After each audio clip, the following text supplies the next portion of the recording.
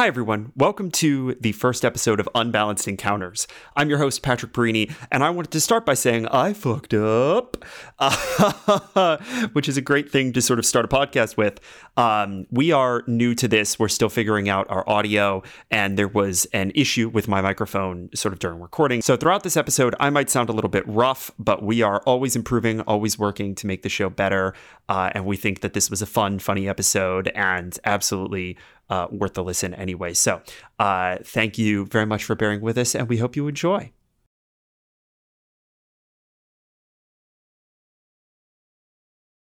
The earliest beams of sunlight glint off of a creek that bubbles and winds its way into a dense grove of brilliant green. It is summer in the Western Wealds, and the longest day of the year is dawning. The creatures of the forest know this and move to make the most of the morning sun before the loggers arrive. We see a gecko skitter from the shade onto an outstretched branch, yawn, and vanish into the rutted bark. A kingfisher, silhouetted against the golden water, preens itself for its morning hunt. This place is teeming with life.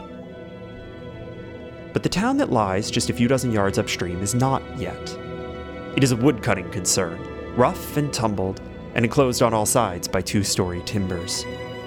The creek runs beneath the gate and from up through the town, tumbling over terraces and through buildings. One by one, doors begin to unlatch. The Stymaster throws open the pen gates and lets his drove of yak-sized boar rush to the creek for their morning drink. Like all the denizens of this industrious little town, they're bracing for the long workday ahead. The quartermaster sips coffee and quietly begins her morning inventory. The miller packs a pipe and moves to open up his mill. In a kitchen garden on a high ledge, a ceramic statue stands vigil over these earliest stirrings. Soon he will open the gate, as he does every day without fail. At the foot of the hill, the gate stands as the town's sole entrance. Above it, chopped into the wood by the heel of an axe, are two words in Old Imperial: Fortier Juncti. Stronger rallied.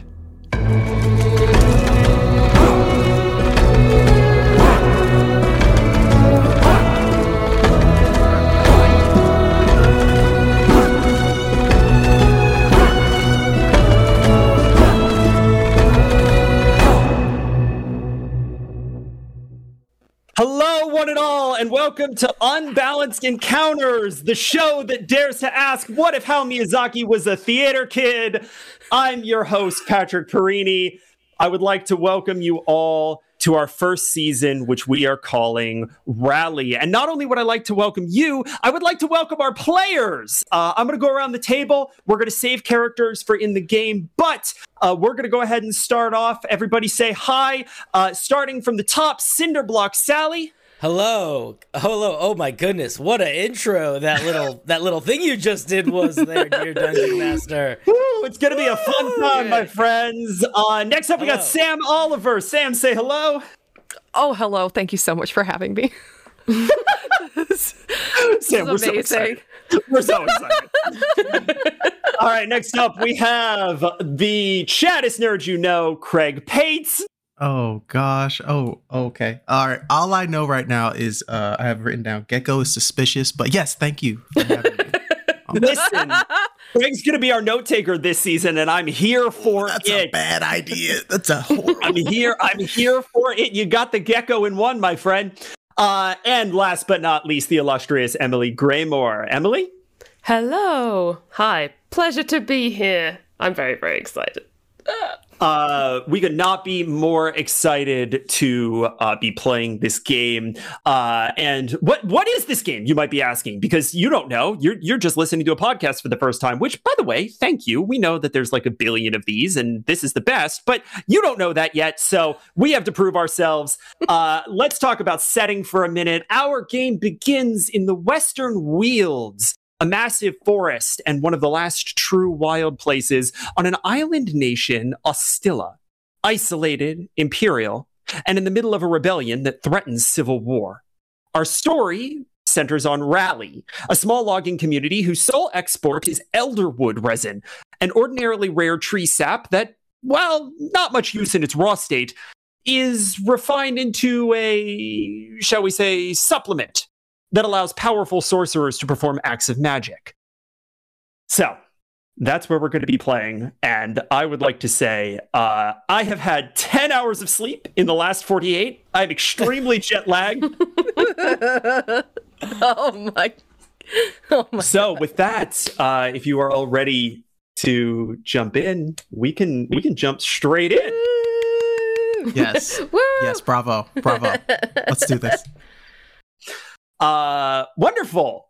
So, it is against this backdrop of Raleigh in this early morning opening kind of montage that takes place every day without fail, that we see a tall and extremely competent looking woman. She is making her way to the mess hall for the kind of opening of her day. She's looking to get a little breakfast. Emily, would you please describe your character for us?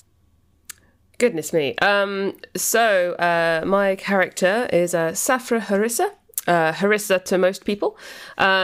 She is, well, I say tall. She's about 5'10", so definitely taller than me. And she is basically a ranger. She likes days to be very, very calm. She doesn't like anything to happen. She likes things to be as simple and easy as possible. She moved around a lot as a youngster, hasn't really known any peace and would like some peace now. Thank you very much. So yeah, a good day is a day where nothing happens. Physical, I suppose, just like dark hair, sort of like a bit scruffy, braided in places, and just kind of very loose fitting sort of like wraps and clothes like that. So yeah, pretty casual. Fantastic. Great. So as Harissa makes her way to the mess hall, I am actually going to ask for the first roll of our game. Oof. It's going to be a little bit unorthodox. I am going to ask you for a luck roll with disadvantage, if you please. Excuse me. So you're going to roll 2d20 and take the lower of the two rolls as is. Just don't freak out. Okay, just 2d20s flat. 2d20s, Okay. take the lower of the two. Okay, I'm doing it. Wonderful. 14 is the lower of the two. Ooh, all right. On a 14, we see this morning has gone pretty well. You woke up. Your, sort of the people that you interact with in the morning have kind of stayed out of your way. It's been good so far.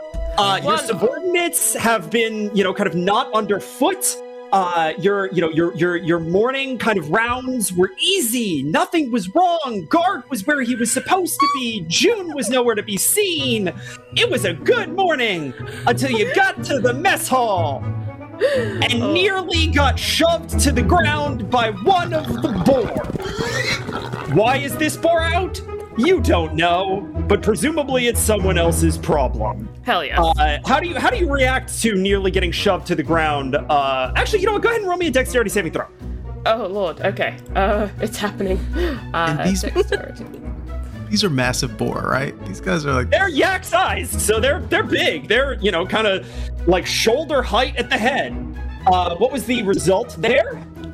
And that one. I mean, plus 5, so 6. All right, Harissa, you are knocked to the ground for 2 damage. And as you sort of lay there, you see actually 2 more of the boar kind of round the mess hall behind it and scatter off into the rest of Raleigh. Not a good sign. Harissa, Yes. what do you do as you're sort of laying there and you see these boar kind of peel off into the rest of Rally? Did they seem angry, agitated, or just like excited?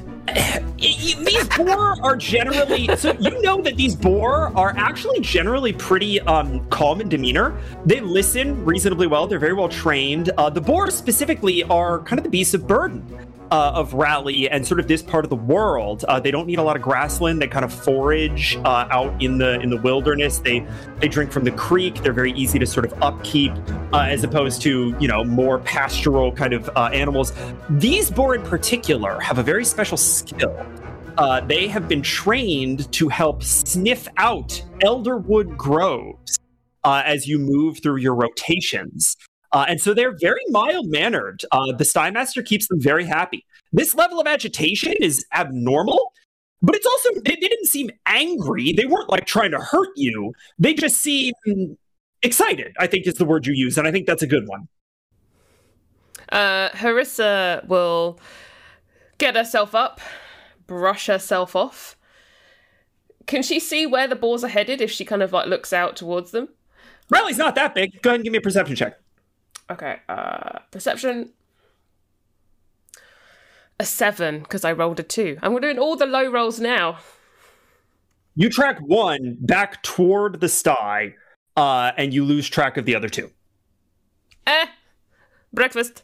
just gonna walk into the bar, mess hall. So you go to the mess hall. You rolled a 14 on that luck check. The mess hall is locked. Okay. No breakfast for me today. So she's going to sigh and just walk and sort of follow where the kind of pigs were headed just to make sure. So as you're headed back toward the sty, you consider actually as you're heading back toward the sty, you pass the sty master's cottage. And the door is open and the stove is lit. And you would know that the sty master runs an unofficial tavern in his spare time. And he seems to be up and open for business. I know his name, do I? What's his name? Oh, absolutely. You've known Scrumpy for probably about 2 years now. Scrumpy. Lovely. I'm going to kind of pop the door open then if it's already ajar. Head in. Scrumpy! Scrumpy? Oi! Is that you there, Risha? Yes, Scrumpy. You see a room that, kind of like all of the cottages in Raleigh are relatively modest. This one has been, like, all the furniture has been sort of shoved away to make room for, like, a couple of really shitty, like, it just like scrap wood tables that he has kind of put together. And he's got like a bar that's like on a shelf that's dangling from like some old suspenders, it kind of looks like. They're covered with all manner of not extraordinarily clean looking mugs and bottles. You see that he is kind of at the back wall at his little, sort of cast iron stove, making some eggs. Scrumpy, you owe me a free breakfast. Oh, owe you a free what now? You heard. You see the hoof prints on my blouse? You owe me a free breakfast. Oh, cool. Yeah. You know what? And he sort of wings around with these eggs that are like, they're burnt on the underside and like kind of that snotty white consistency still on the top, like not fully set. And he plates them up for you, just as is, and it says, well, I suppose that they did get out this morning, then, didn't they? As tempting as that is, Scrumpy, I think we should at least see if the rest of your pigs stay around. Oh, the rest of them I got put back in the bin, no problem. Granted, that's only a few. It's only the one, because we only have about a half dozen or so. It's only about a one, and then we got Caden Thomas out back. And you see, sort of from his back window, there's one of the boar that is just like fully legs up, like a supine cat position. That you would know as Scrumpy's sort of not his pet per se. It's his pet. It's his favorite. It's his favorite. Yeah. And what's his name? His favorite, the pet one. Yes, this is also something that Harissa would know. That boar's name is Caden Thomas O'Rourke. Caden, I'm writing this down. Caden Thomas O'Rourke. Scrumpy gets real upset if you do not refer to him as at least Caden Thomas, but preferably the whole thing. Okay. Okay. Well, I'm glad that Caden Thomas is safe. Scrumpy plunks this drink down on the bar in front of Harissa. Has she ever seen anything like that before? I'm assuming she just knows what that is. Yeah, so this is the drink that Scrumpy brews. This is kind of good alcohol is kind of tough to come by out here. You get it from traders when you can. It's worth it, sort of every time. But when you don't have access to that, Scrumpy is the biggest advocate of something that he calls scrapsparilla, which is made from, well, you guys make a lot of elderwood sawdust. Oh, lovely. I think normally Harissa would partake, but it's a bit early in the morning. Yeah, it is truly like it's the crack of dawn. It's like 6:15 in the morning. It's the kind of thing she would take to forget the day, Safe. Save this for me, plus another 2 for the end of the day, because I know I will need it. And another 2 eggs or another 2 scrapsparilla? The scrapsparilla. Yes, thank you. So just to be clear, you're gonna take care of the boar problem, right? That's not something old Scrump's got to worry about, eh? Yes, Scrumpy. Yes, yes. Bless you, Harissa. You're a saint among men, women, whomever. She's closed the door. She's out already. She's just like done. Okay. So how do you want to go about doing this? Because I've got an idea of how I want to handle it mechanically, but how do you want to handle pig wrangling as being kind of the first thing you've got to do this morning? I feel like firstly she'd probably listen for like the squeals and just ruckus coming from somewhere. Okay. And if she can't hear anything, probably just I'm sure there'll be footsteps in the mud somewhere that she could follow. Yeah, I think just across the board we can treat this as, I mean, this is, let's be honest, you're a ranger. This is not your first pig wrestle. Go ahead and roll me a survival check, and I believe you have advantage on those with favored enemy beast. So go ahead and roll me a survival check, and we'll just go ahead and treat this as the outcome sort of this of these 3 pigs. 21. All right. Yeah. On a 21, pig wrangling. Yeah. On a 21, you are now fully late for the rest of the day. You spend the next hour wrangling these 3 yak-sized boar that have decided today is the day they're going to act the fool. And you catch them in three distinct places. The first one you see whipping around the mill, and you manage to just like get it and kind of get a rope around it, steer it back towards Scrumpy, who's kind of waiting there by the pen, ready to receive them. You travel a little further into town, and you actually clock a little bit of ruckus from the sort of quartermaster's general store. But you do manage to, again, you see, sort of one of those another boar kind of leap off of a little edge, and it tries to kind of get around you, and you just sort of grab it by the tusks and throw yourself onto it and kind of ride it toward the pen a little bit. You get that second one in, and you do manage to get the third one as well. The third one has managed to get up to the kitchen garden. where we saw a guard earlier, and has uprooted several vegetables, and is currently laying in the mud, very content with itself.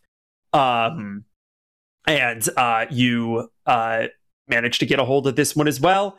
And, this one's a little calmer. You just kind of lead it back down into the pen. But Bad. Out. That is your morning, shot, more or less shot to hell.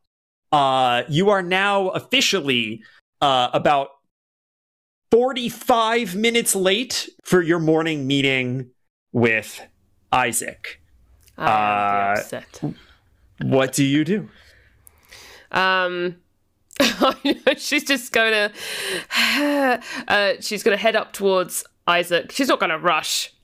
She will just kind of like go at normal pace, head to Isaac. And when she kind of like sees him, she'll just kind of have that haggard look on her face and just point to the like footprints on her. We're gonna cut to that in a minute because we are going to cut away, and actually we are going to jump to another person in this town. We are going to jump to the really the sort of de facto leader of this town. He is sort of a again, kind of tall, fairly well built, man. He's been working these trees for quite some time. Maybe has a little bit of the, kind of the weight of the world on his shoulders this morning, as he, kind of rouses himself and, gets himself to his office for his, kind of morning check-ins with everyone. Craig, would you please describe your character for us? Yes. Isaac Axe Drummer is a half orc, around his mid 50s at this time. He's, as you said, well built, very muscular from just chopping wood for these past 2 decades. He's got a few scars along his forearms and one across his jaw. And for the most part, he's trimming his like beard is like kind of he's keeps it trim and neat for the most part. But it's all white at this. And he's rocking we're gonna say a red flannel. And some, Ooh! Oh my god, amazing! Plastic. And just some. Do we have jeans in this world? I want to rock some. I want Isaac to rock. Fuck it. They had jeans in it. We've got Isaac blue jeans. There we go. Hell yes. Full half orc yes. Paul Bunyan. Love this. But he's just sitting in his office at his desk, and before you actually take that seat, I'd like you to go ahead and roll me a flat luck check. No disadvantage, please. Oh, flat. Let's go. Oh, lucky. It's my lucky day. Some are more lucky than others, it seems. I will take all the DM advantage. I will flirt with you if I need to get Hey, I didn't do it. Oh no. That's a 3. Oh, Buddy. oh, my friend. Oh no. That's a 3. Ooh, oh boy. Okay. Oh no. Isaac, you are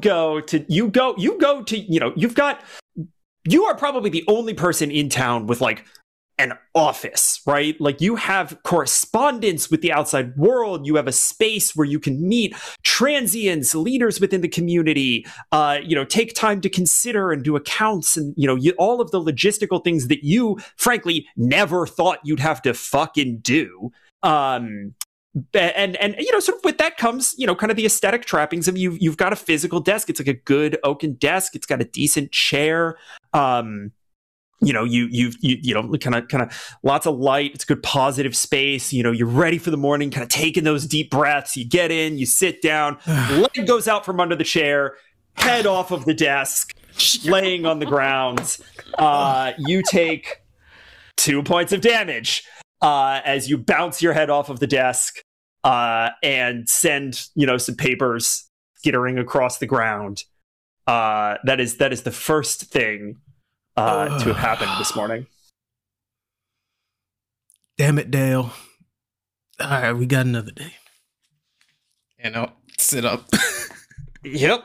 You kind of start collecting your papers, get everything kind of together. It's still a little early for, kind of your first meeting of the day is usually Harissa. So you've still got a little bit of time. How are you spending that time? Are you just kind of sitting, contemplating? Are you going through some of the inbox? Like, what does that look like for you? I mean, Isaac, unlike me, has a list of things to do for the day. And, funny enough, yeah, the first thing is to check on the guard and to see how the rotations were and if there was any issues in the morning. So, fantastic. Also, hello and welcome to another episode of Office Simulator. You know. And Craig was like, what if I played the leader of this town and like got really into the nitty gritty of running it? And I was like, that sounds like a really fun listening experience for our listeners at home who have to listen to this with their human ears and then go to their fucking day jobs. Listen, check this out. He was going to do a morning jog, and like mix in the guard rotation with that. That would have been good. Can the guards have like a water cooler so we can have like a chat around it occasionally? I'd like that. Fuck me, that's funny. Okay, yes, this is canon. This is canon. Like someone brings like a jug from the. Actually, I think this is like a quartermaster job where like someone with the quartermaster's office like brings a fucking clay jug of water and like upturns it so that you guys can like get water out of it every morning. I think that's a thing. I think that's canon. Keg, like, hell yes.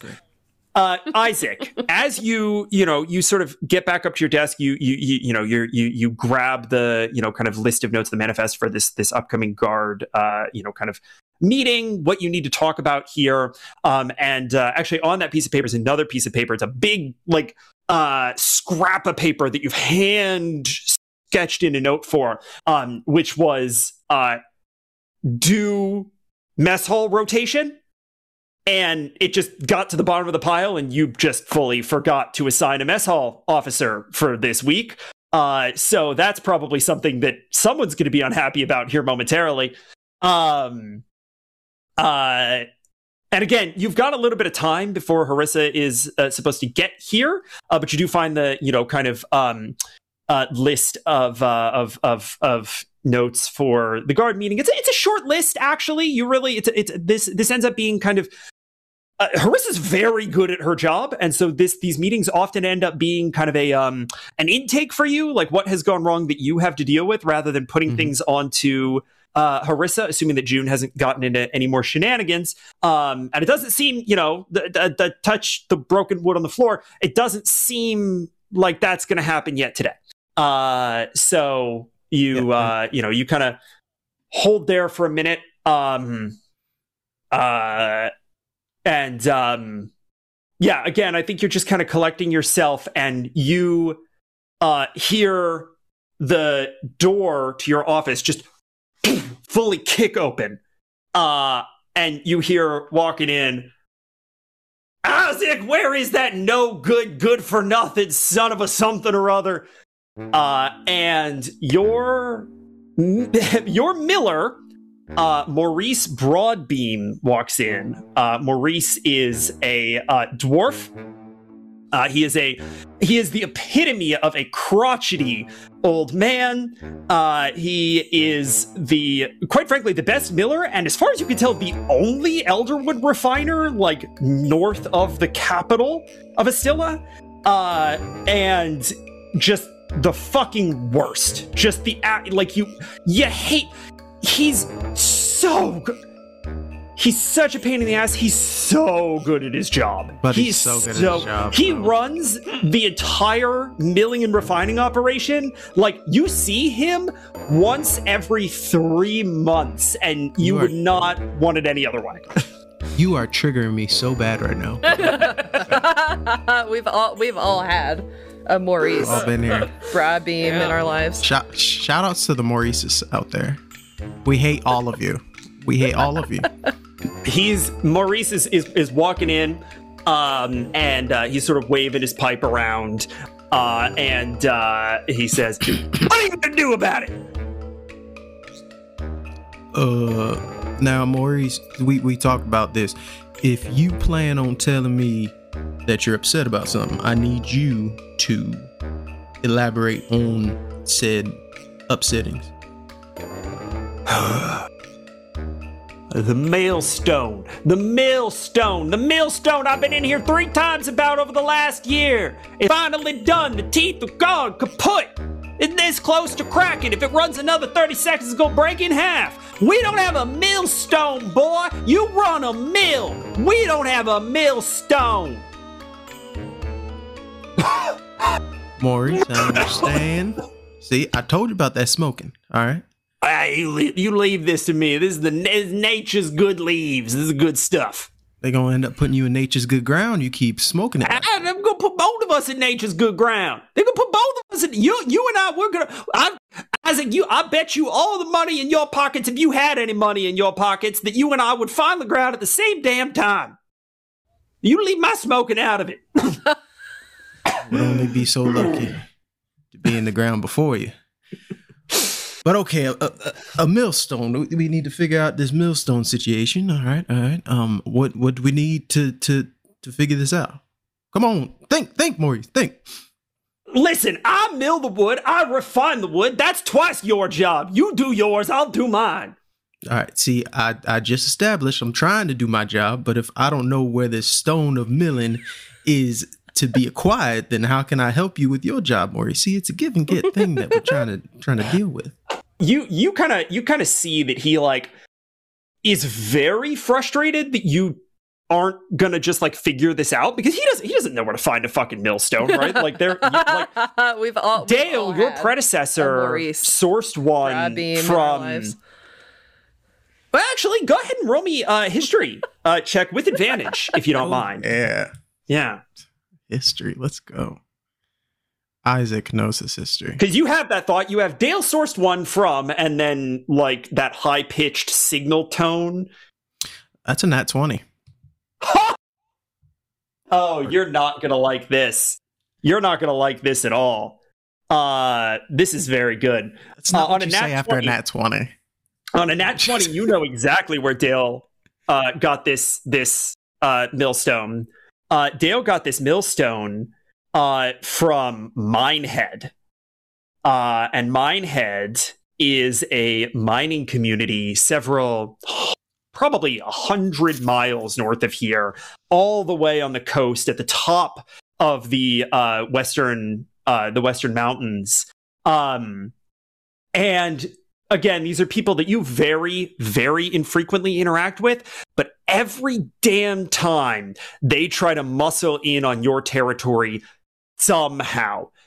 You have no idea what Dale gave away to get this millstone. That cost never came due for you. It was either paid off or orchestrated long before your time in sort of charge here. And on a nat 20, you honestly think that Katerin might have been involved in that negotiation somehow, because a millstone, I mean, this thing is massive, right? Like millstones are, this is probably about 10, maybe a dozen feet in diameter.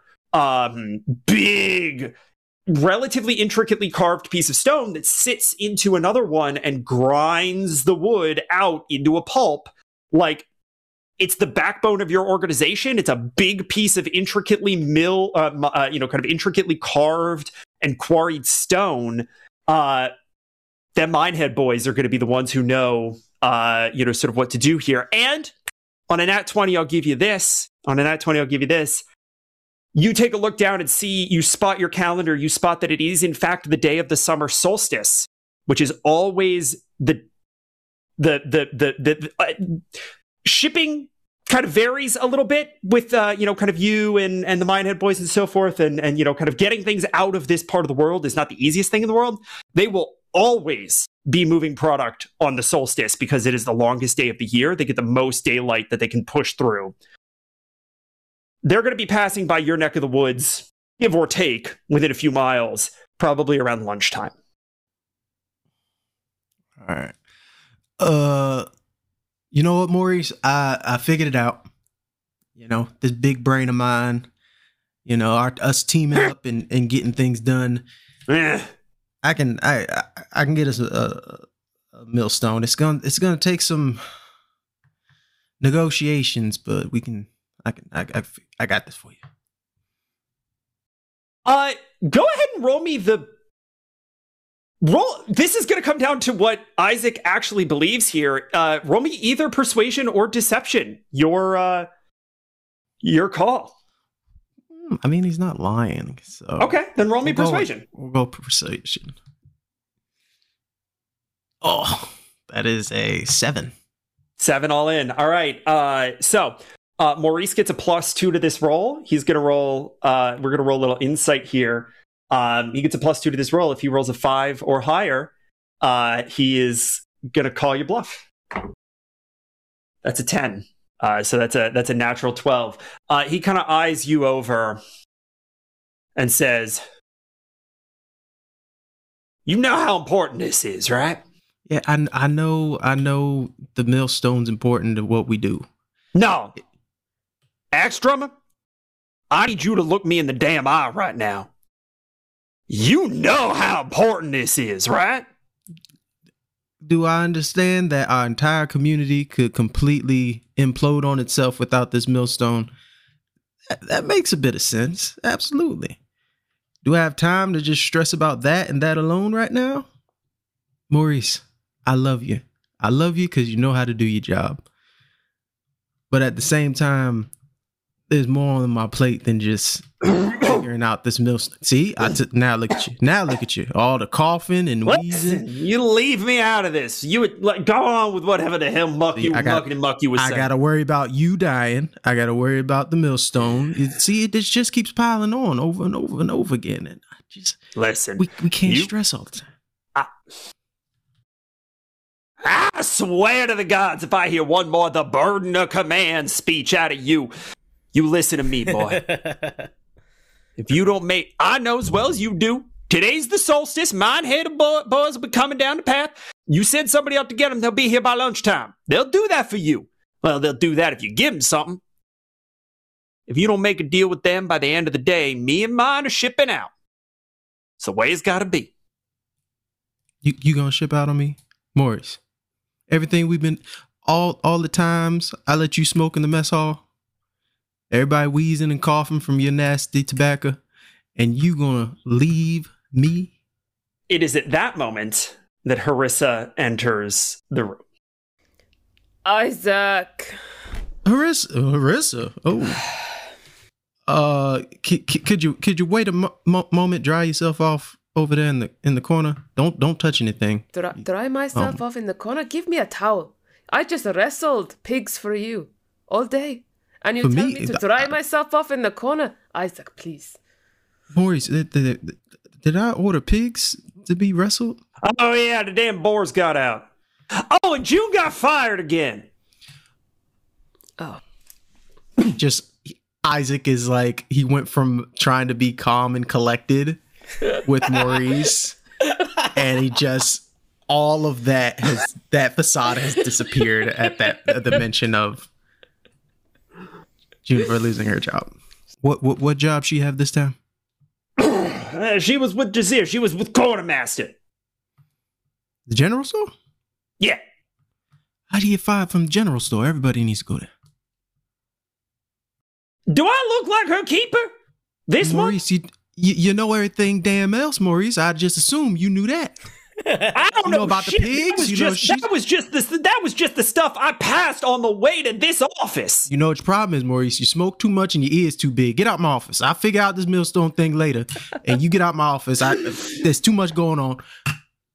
He obliges and leaves. And Isaac, as you turn around to kind of Harissa's still just like getting some of the mud off of her clothes. I'm going to say you swing past your desk. I'm going to have you make me a perception check if you don't mind. Sure. I would say that Isaac is looking for his list of jobs for Juniper. We'll go with that 4 I just rolled. Great. Ooh. Okay, so you start rummaging through. You're looking for that list of jobs. God damn, what? I know it's this. that you started out with this list and you kind of tear like bits off of it, and you've had to like tape more on because you've had to rotate through and like cycle through with June, and you know exactly what this fucking list looks like, but you can't find it. You do at some point grab a piece of paper that is still folded and wax sealed, and it is wax sealed with the seal of your imperial buyer. You have no idea how long this has been sitting here, but it shouldn't have been as long as it has been. Oh, okay. Oh, all right. So I don't find the list, but I find this letter. Not on a 3 luck check. No.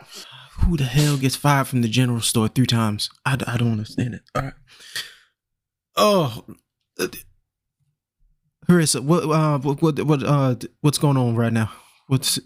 Thank you for helping with the pigs and whatnot, but how's the guard? What's going on? Well, pigs are wrangled. They are back where they should be. Scrumpy is as scrumpy as ever. The guards are fine. Everything else fine. I go. You fine. I go. I leave you. I've had better days, but you sure? Y'all don't need anything? Yeah, I do not want to intrude. Is the water cooler doing fine? I mean, it's fine. It's fine. I will go. You don't want to tag along? No, you don't want to enjoy this conversation I'm about to have with Juniper about getting fired from the general store for the 3rd time. I mean, I don't know why she was hired back twice, but that's not for me to talk about. We don't have enough jobs here. Can she work for you? Hold on. I will go. I will see you soon. Isaac, if there are problems, I come back. But trust me, no problems, all good. I leave. I see you. Goodbye. I go. Harissa, you're great at your job. And he sits down in the chair that was broken. God, shit. Isaac, you drop back down into that chair, and we once again cut away to one of the little cottages, sort of along one of the western ridges here in Raleigh, and it's a small one, and it's always a little fragrant. This particular cottage, there's always something going on in there that smells of castor oil and menthols of various kinds, and it's just got this very kind of earthy, almost medicinal smell. And as we enter, we see a workshop that is just filled to the gunnels with steam and, those shelves that they have in libraries, those drawers, that like Dewey Decimal drawer system that they've got, just like walls lined with those, and a couple of cots laid out in the middle of the room, and there's steam kind of everywhere. There's a little bit of, it actually looks like the owner of this cottage had kind of like dug down into whatever water system runs underneath this hill, and like piped steam into this room. It's this bizarre kind of combination of pipes and mechanical, wood and herbal kind of a situation. And we see a young woman in repose upon one of the cots. Sam, if you would please describe your character. Sure. So Juniper Snowthorn, she's 20 years old. She's about 5'6", 5'7". She likes to pretend she's a lot taller. She walks around with her mother's staff attached to her back. And she, out of a pit of rage one day, she decided to shave half of her head. So the left side of her head is completely shaved down. She's got this mop of chestnut brown hair falling over the other side. She's a half elf. And up above her ears and over her forehead is a bandana type wrapping that she has around her head. She's got a little sapphire earring that she's attached to the top of that bandana. And she she is hiding, probably. And right now, she's a little bit worried. You are, in fact, hiding out. This is often where you come to hide out. This is Riley's infirmary that is managed by the eccentric Oz, who is about 3 foot tall, currently puttering about in the back of the room. I think you tell me what this interaction looks like. You've just been fired for the third time from the quartermasters. Gods know how many times you've been fired from other unrelated things. We don't talk. I'm going to have you roll your luck check here in a minute, but I am curious, like, how are you? Are you talking with Oz? Are you just taking space and enjoying the steam? Are you where are you at right now, June? June is trying to meditate a little bit. And I think she's finding some reprieve in Oz's space. And I think also coming to Oz to kind of like vent a little bit. Yeah. Because it wasn't her fault being fired at all. So she just wants to make that very clear to somebody that will listen to her. All right. Why don't you go ahead and roll me that luck check? Flat, Okay. Please. No disadvantage.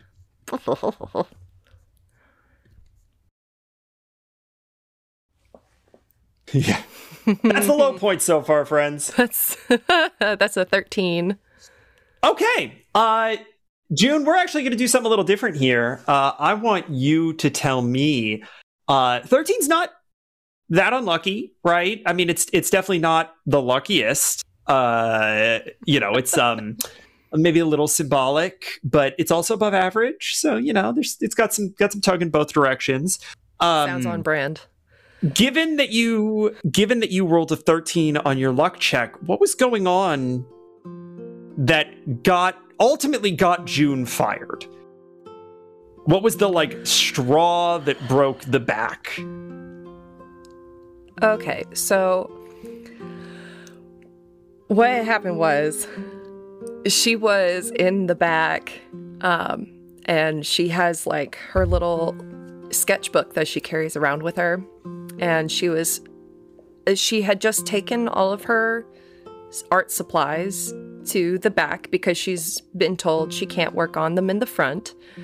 So she brought them to the back of the shop, and she's writing out her little signs, and she was attaching string to the signs. She was making the boards for the boars.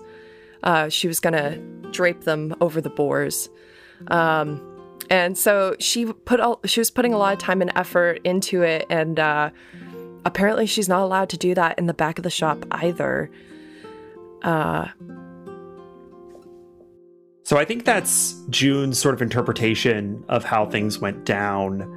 I think that the way that, kind of what you saw was exactly that, right? And your most recent boss, the quartermaster, Benny Jazir, had sort of come in, and she had just flown off the handle at you, demanded that you get out, not willing to hear your excuses or arguments.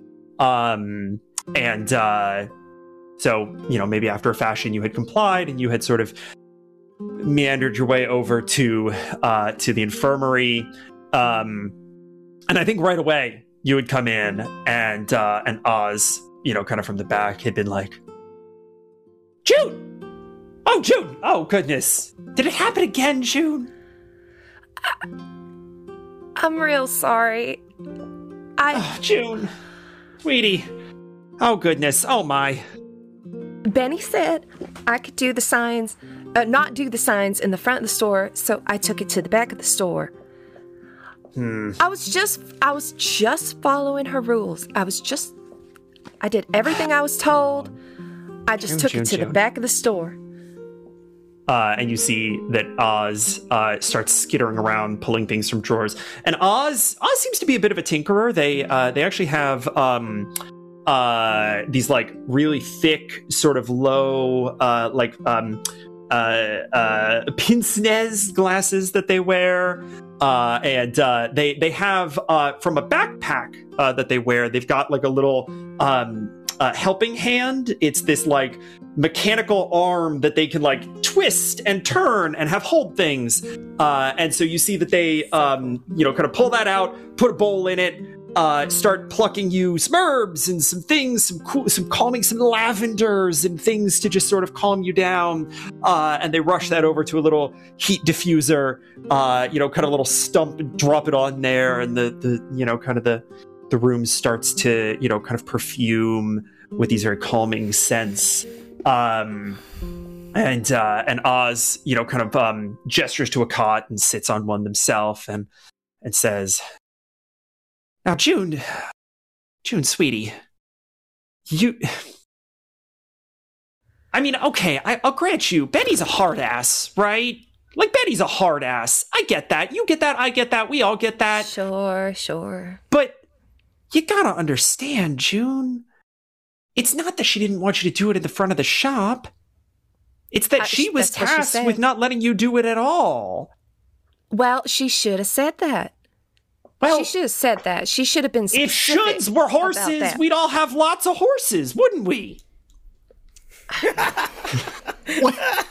Well, we don't have horses. We have boars, and that's why I was making signs for the boars. It's really important, and I don't see how she didn't understand that was important to me. Those were my needs at the time. Well, we all do have needs, and those needs ought to be respected. June, I just don't want Isaac to find out just yet. I want you to roll me a perception check, if you don't mind. Oh, shit. And I just realized she was doing billboards. Get it? Billboard. Hey, that's very good, Emily. Hey, Emily. Hey, Emily. Hey, Emily. Hey, Emily. Hi. That's very good. I like that bit. That's a good bit. I now resign from Unbalanced Encounters. That's another 13. All right. On a 13 perception, yeah, you absolutely clock a man that you do not get along with on a good day, Maurice Broadbeam, huffing on his pipe and storming beyond you up to Isaac's office. And as you say, I don't want Isaac. I think this is actually a reflexive role. I don't think you really processed it. You were too sort of distraught and just like beelining for Oz. I think this is almost you're going back over what you had seen, and it clicks like, oh, fuck, like you maybe have the amount of time that it takes Isaac to stop like rage shakes before he's going to find you and figure out what to do with you next. And I think that as you're processing this, I think that Oz, kind of looks at you and says, "Oh, honey. Oh, no, he already knows, doesn't he?" I mean, as long as Harissa doesn't know too at the same time. I mean, I want the right time to tell them separately, and maybe they'll finally see. I hope they'll see and understand that's not what I'm supposed to be doing. I'm not supposed to be back there. I'm not supposed to be in the stores. I got important work to do, Oz. I know you do. Listen, Juniper, I need to know, it is one of my needs right now that I need to know, are you in a space where you could receive some constructive criticism at the moment? Of course. Always. From you, Oz. Always. All right. Lay it on me. Okay. And you see that they kind of wring their hands a little bit. And how many more of these do you think that you can go through, sweetie? how many more times can Isaac put you in a new job before he just gets plumb fed up? Well, if he would just listen to me, then he would know that what he wants me to do in this town is not what I'm meant to do. I think when you say that, on a 13 luck check, I think Oz scampers kind of back to their bookshelf, and kind of there's some books on this, and kind of in this space as well. I think they actually pull out one of the like hard drawers that pulls out like 4 of them at once, and it's just filled with books, and grabs one and hands it back over to you. And you see that it is just a used old field guide to the plants of the northern deserts. And you see Oz says, "It's a big world out there, June. It's a hard world out there. I've been through some of it. I don't know if you're meant for bigger things than here, or if you're meant to figure out how to make this place your home, but just don't ever forget that there's a lot out there." I know. I just hope one day I can make him and, well, maybe Daddy and Mama proud someday with what I want to do, with what I believe. So, I don't know. Maybe it is here. Maybe I can, someday someone will listen to me and I'll be able to make something better of this place, but thank you for this, though. This is exciting. You go on and you keep that. I got that locked away. I know that book cover. Thank you. You hold on to it, and you learn what you can, and you just remember that you just keep learning what you can, and if lessons were horses, I used that one already. Hold on, I'll work on that. And they just like turn and like descend into the infirmary, like just muttering to themselves. And I think with that, we actually jump back in time a little bit to the wee hours of the morning. We see a ceramic statue in a kitchen garden on a high ledge just before dawn. Cinder, would you please describe your character for us? Sure, yeah. So, Guard is a looming figure. They have very long, skinny arms, giant shoulder pads that look like they're made out of, like, bits of weird metals and stone. Their whole body looks like it's made of these strange metals and stone. They have huge gauntlets, much smaller legs, and they sort of stand as if they're like hunched over. Their head is too small for their body, but still pretty big compared to like a normal person's head. And then in where their face should be is a porcelain sort of Greco-Roman style mask, just right in front of their face. They are a golem. And yeah, they hold all of their gauntlets and their shoulders have these patterns on them that almost look like the patterns that you would see on like old vases, like these little intricate sort of shapes and woven bits and pieces. Oh, and I have an axe that is like a little bit too big for most people to use, that has similar patterns on it as well. That is extremely good. And we see Guard sort of in this kitchen garden. I'm going to ask about that in a second, but before I do, I would appreciate if you could roll me, again, a flat luck check. Yeah, sure. Let's go, baby. 14. Our best luck check of the session. Hell yes. Okay. I'm a lucky guy.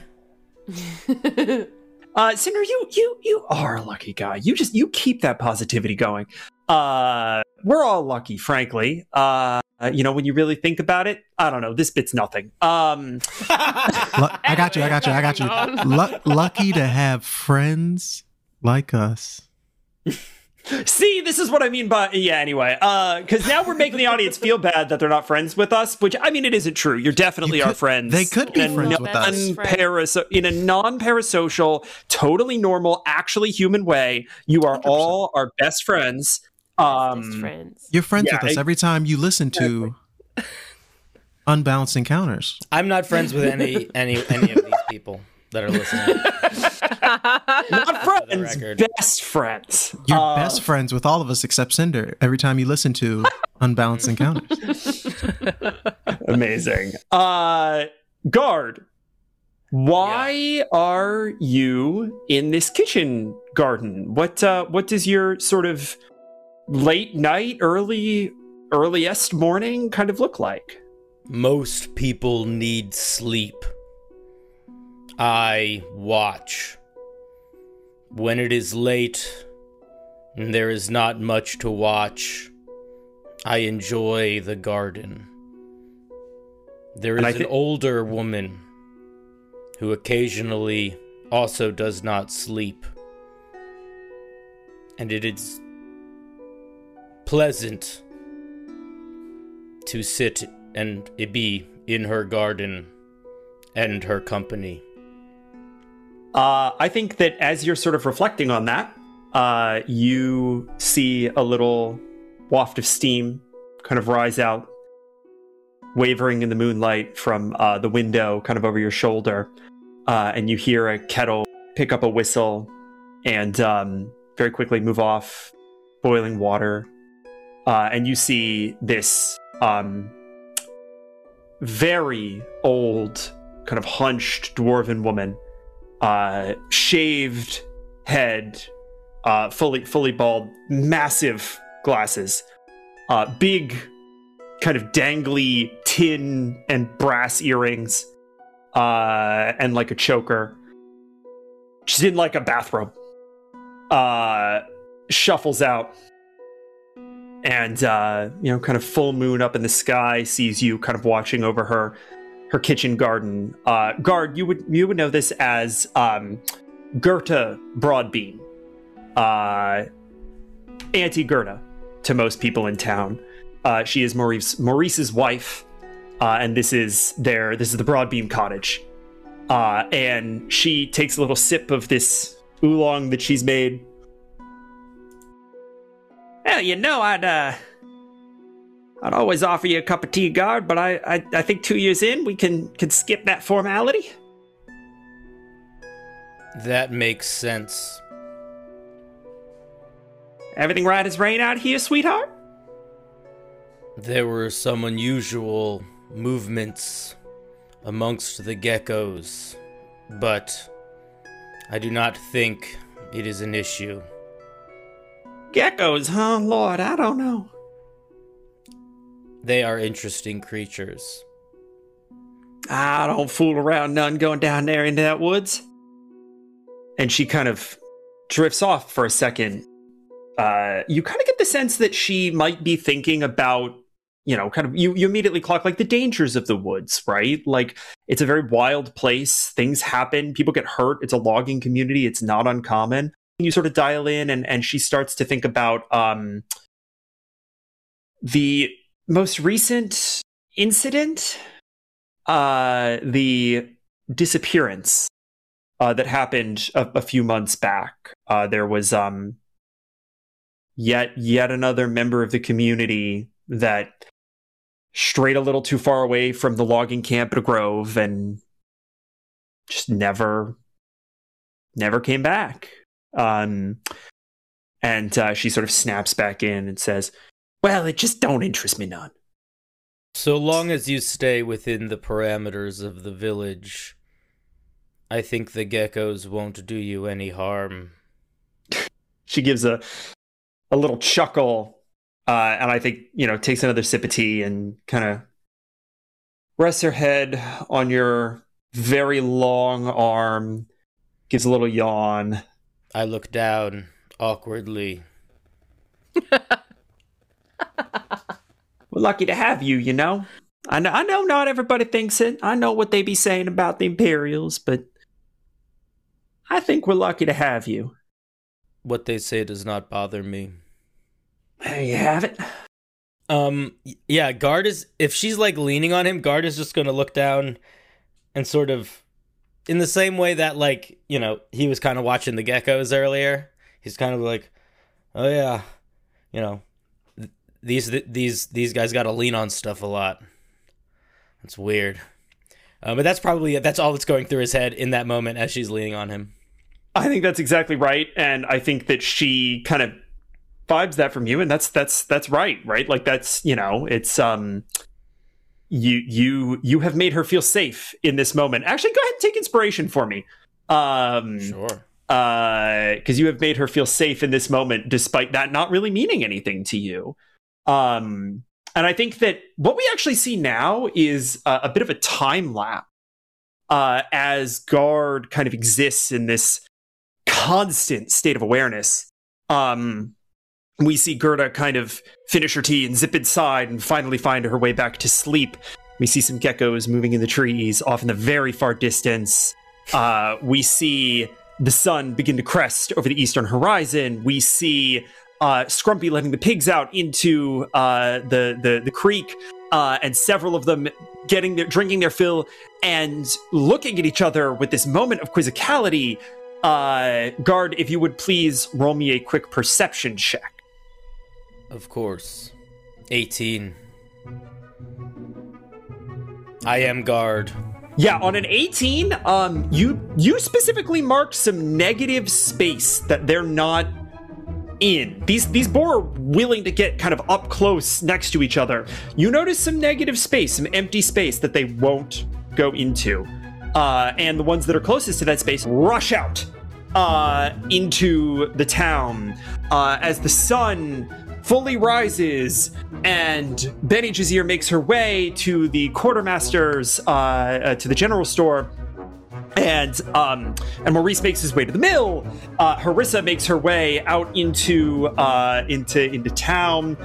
You see some children kind of come up, and they sort of run through this vegetable garden. Several of them kind of hang off of you and dangle and swing. How does Guard react to that? I'd try to shake them off.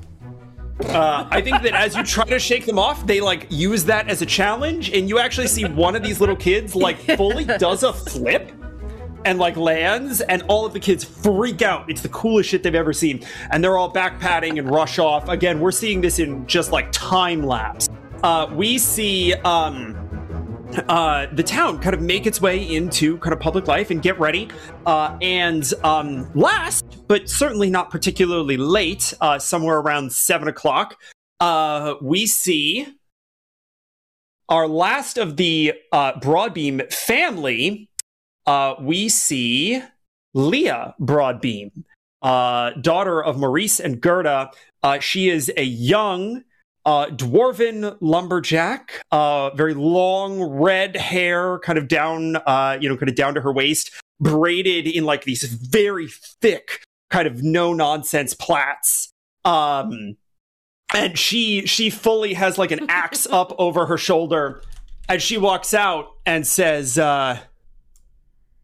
morning, Guard. Everything look right? Good morning. There is something strange that scared some boar that I would like to speak to Harissa about. But other than that, the morning is fine. That's good stuff. All right, well, good timing, actually, because I was just going over to see Isaac. We got to get ready for our shift. You want to head over with me? I would. Do you need assistance carrying any of your wares? She, just casually hands you her lunch that's tied up in a handkerchief. And it's just if you're offering. I hold it like a little purse in front of me, even though it's very small. Yes. Sort of waddling with it. Amazing. You make your way to Isaac's office.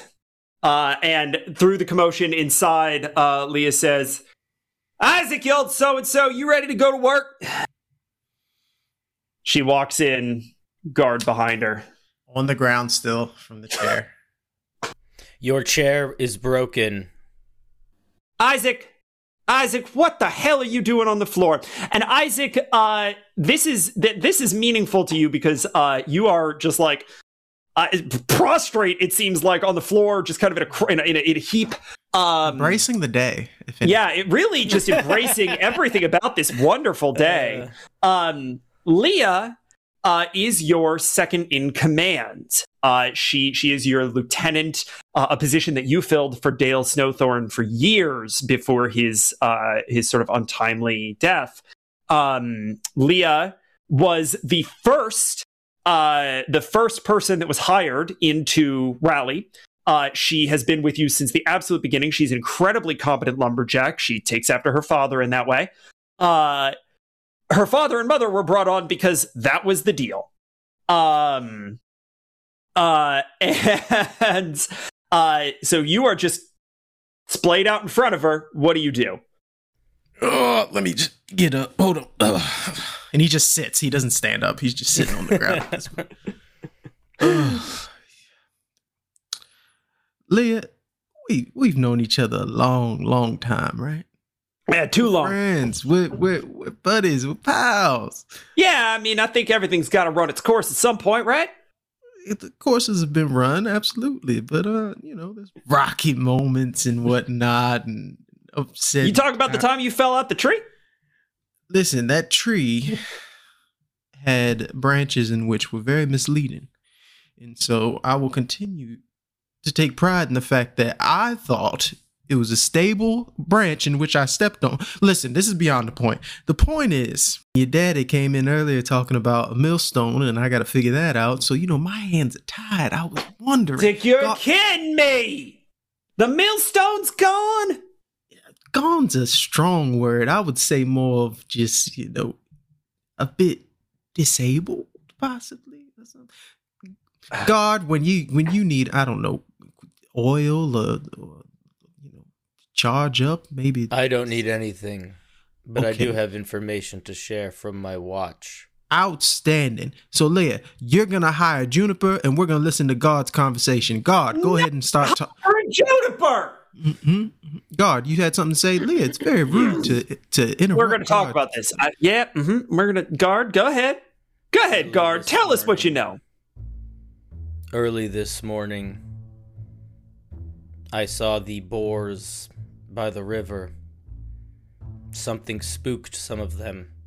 I believe some of the boars may be running amok throughout the village. Beyond that, the thing that spooked them was confusing. I am not sure how to describe it, and I think we should see what it is. Also, axe drummer, your chair is broken. But beyond everything, that was wonderful information you have gathered for us, God, and I appreciate that. You have multiple times you have told me about said chair that I already know. I wasn't sure.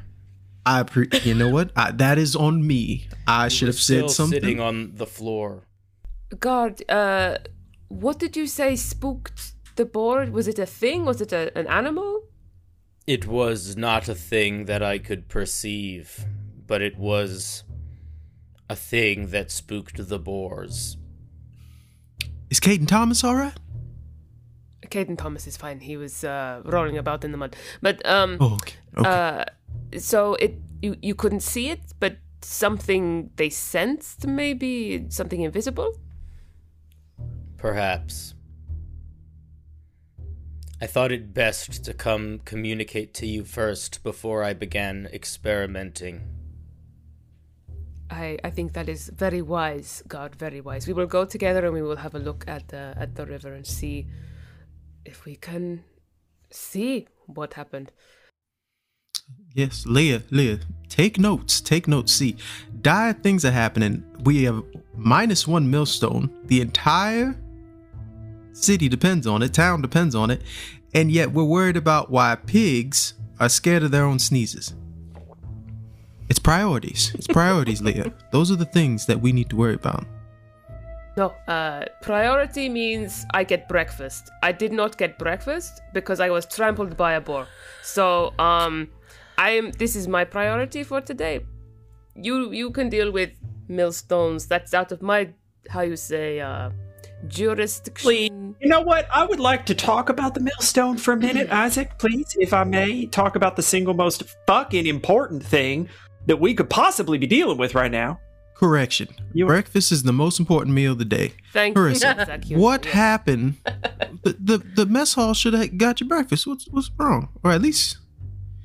I go to the door, I got trampled, I then go to the door again, thinking, fuck the boar, and then the door is locked. I don't know what happened. The door so then I had to go. Was locked. Did you push or did you pull? Isaac, I need you to roll me a fucking deception check here. I need you to roll me... Marissa, you get insight against this. That was too good. Alrighty, insight. What is with my rolls, dude? It's a 7.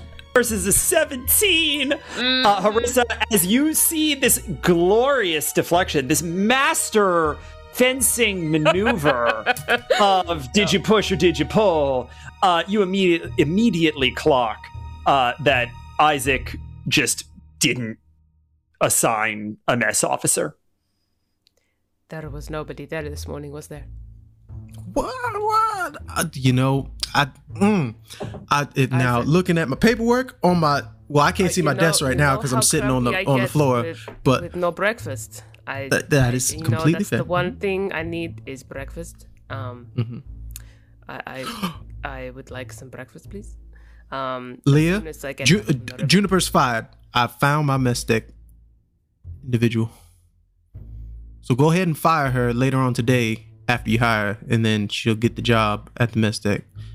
Problem solved. See, I don't know why everybody's worried about what's wrong and whatnot. We got this in the bag.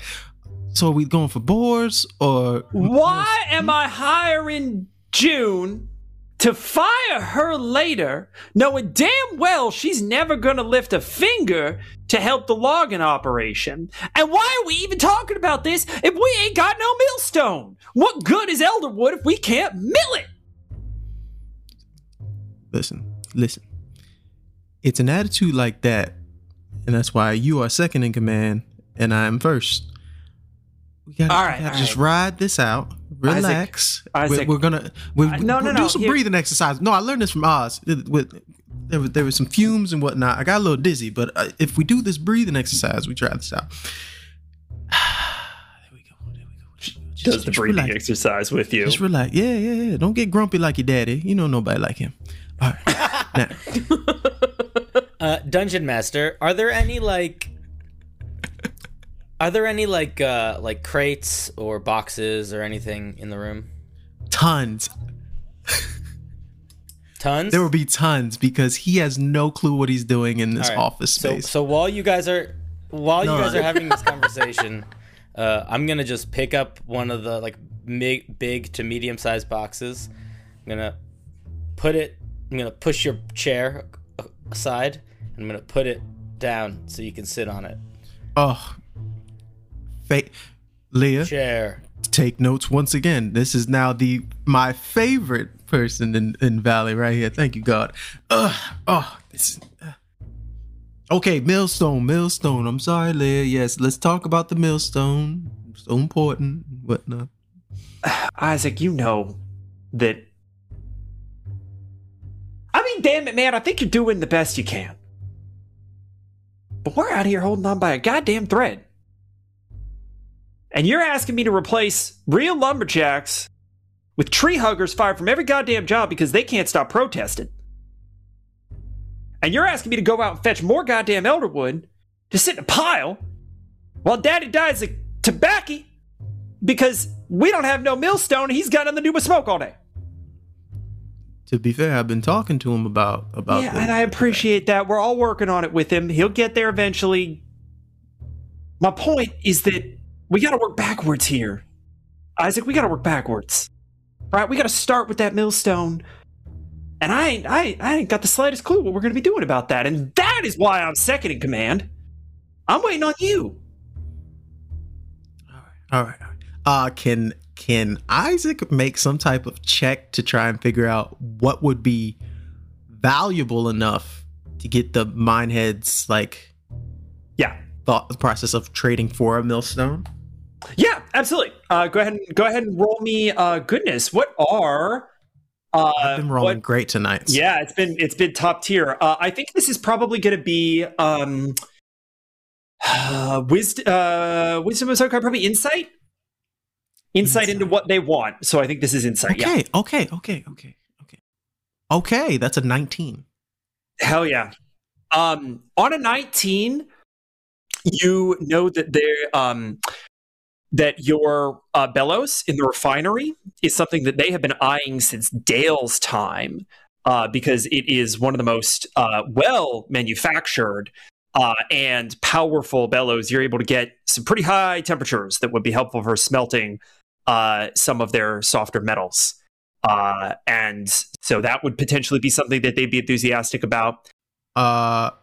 With the bellows, is that something that could be remade to the same ability? I think on a 19, you could theoretically, you could figure out how to horse trade something worse, right? Like something that's a little bit less effective, and it might slow down production a little bit, but it still gets you there, right? Like you know that you don't need this crazy top tier bellows system that you have in order to function. It helps, but you don't need it. Right. You need a mill wheel in order to function. You need the millstone the most. Okay, and so that's what you get on. That's what you get on a 19. And I will actually say that this is a wisdom based check. You just get a little ping in the back of your head reminding you that you have that unopened letter from your buyer, which could be more money, right? It could be, who knows what it is. Shit. Just starts opening it because it's been in his hand the whole time. You pull it open, and the first thing that you notice is the signature, and it is signed High Scepter in big calligraphic letters, and your stomach just sinks. This is not going to be a good letter. You start reading, and it says, I hope that the guard contingent that we have sent continues to prove satisfactory for the safety and well-being of your camp. We appreciate the work that you do and expect that our generous contribution be put to good use. I am delighted to inform you that their Royal Highness, the Emperor, will be doubling next month's order. We will intend to pay the same rate, and while we understand that the copse regrowth has been slower than you had anticipated, we trust that you'll be able to deliver on time.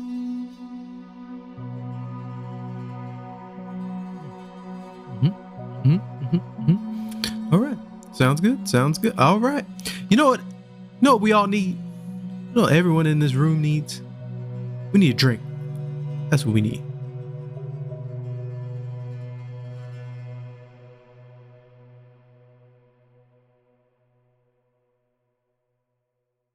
Full smash cut. We're now in Scrumpy's Tavern. I was going to have either Guard or Harissa go snatch up Juniper. All right. Yeah, absolutely. I think you said the both of them is what you end up doing. June, you're sitting in the infirmary. Harissa and Guard, you approach. And June, you bolt upright, and Harissa and Guard are here. June's eyes just get super big, and she kind of stands at attention because she feels like that's like one of the best ways to deal with Harissa is to like to act like she's in line for the most part. But Harissa,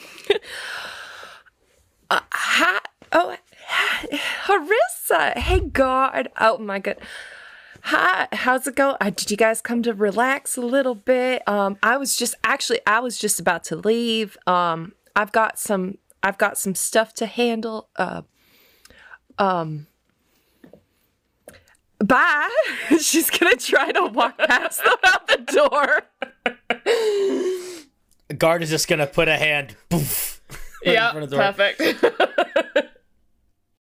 How are we gonna do this? I think we're gonna treat this as a grapple check. Guard and Guard, I need you to roll me athletics, and June, I need you to roll me the better of athletics or acrobatics.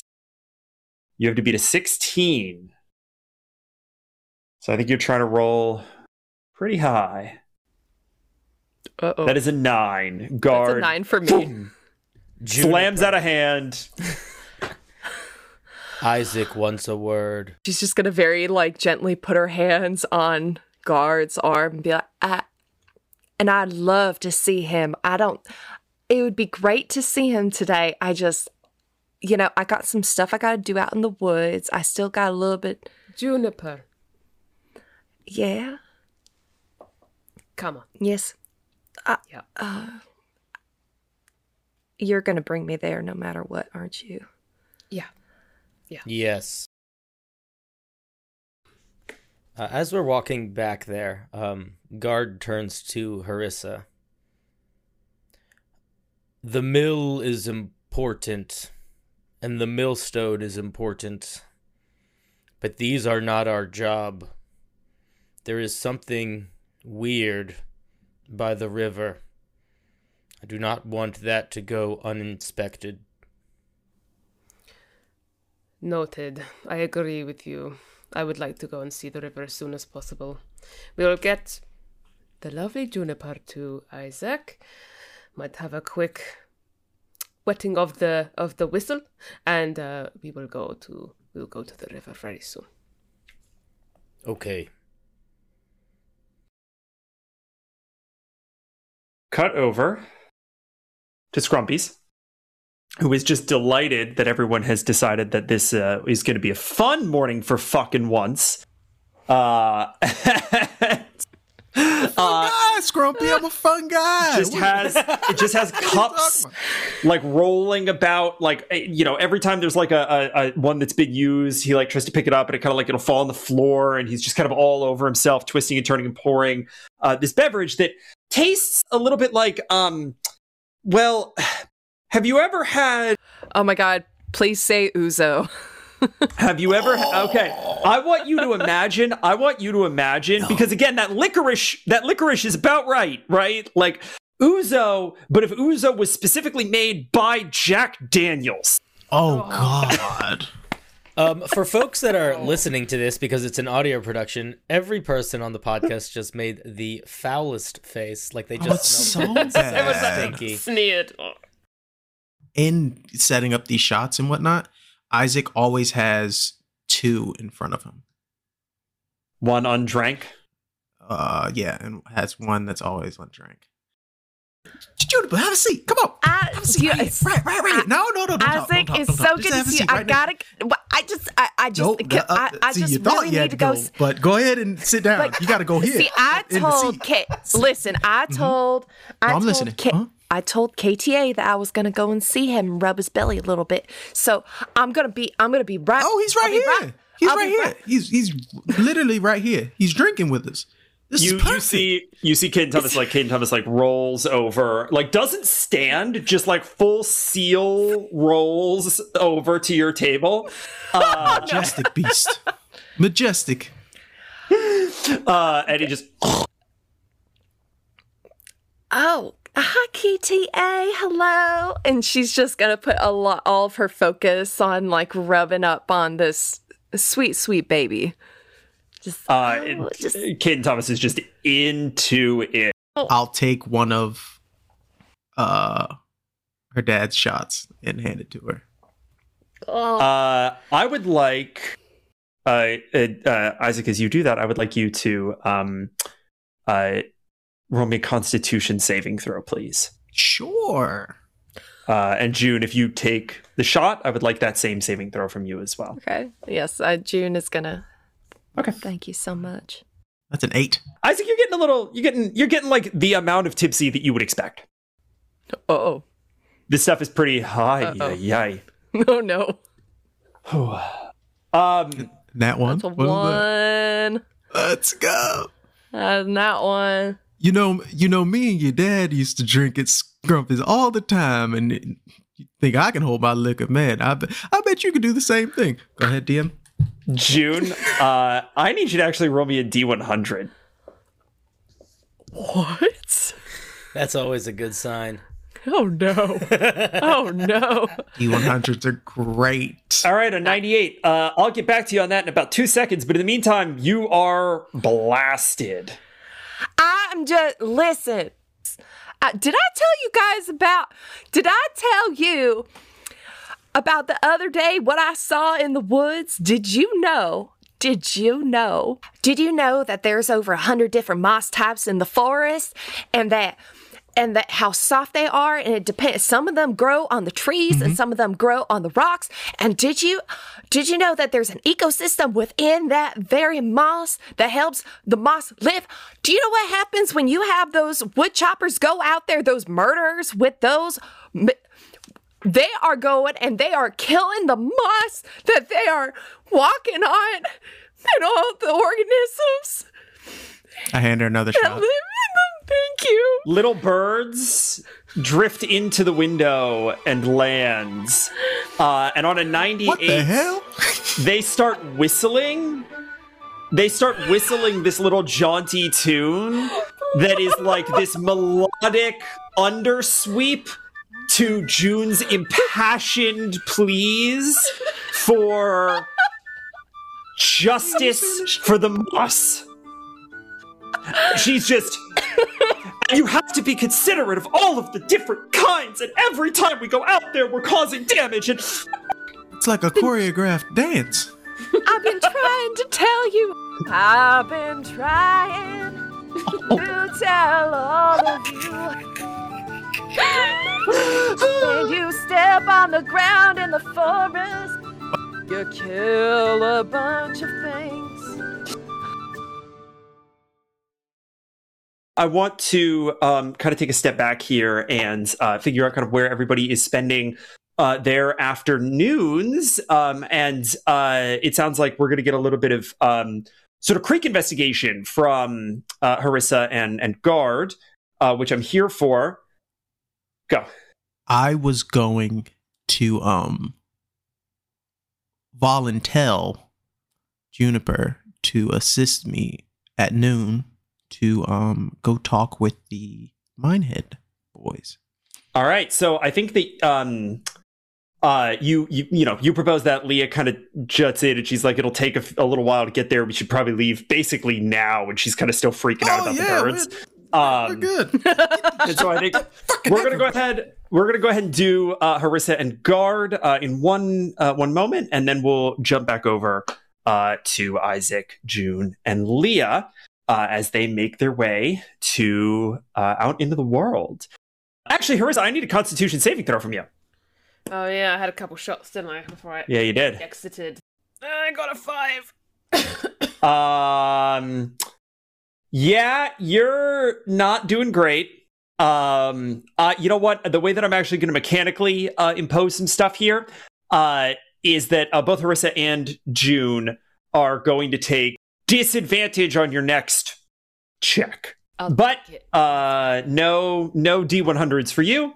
Drink And responsibly. yes, That's right. balanced encounters encourage everyone to drink responsibly. We do encourage everyone to drink, but only Of age. responsibly. Of age, responsibly of age. Make sure you get that in there.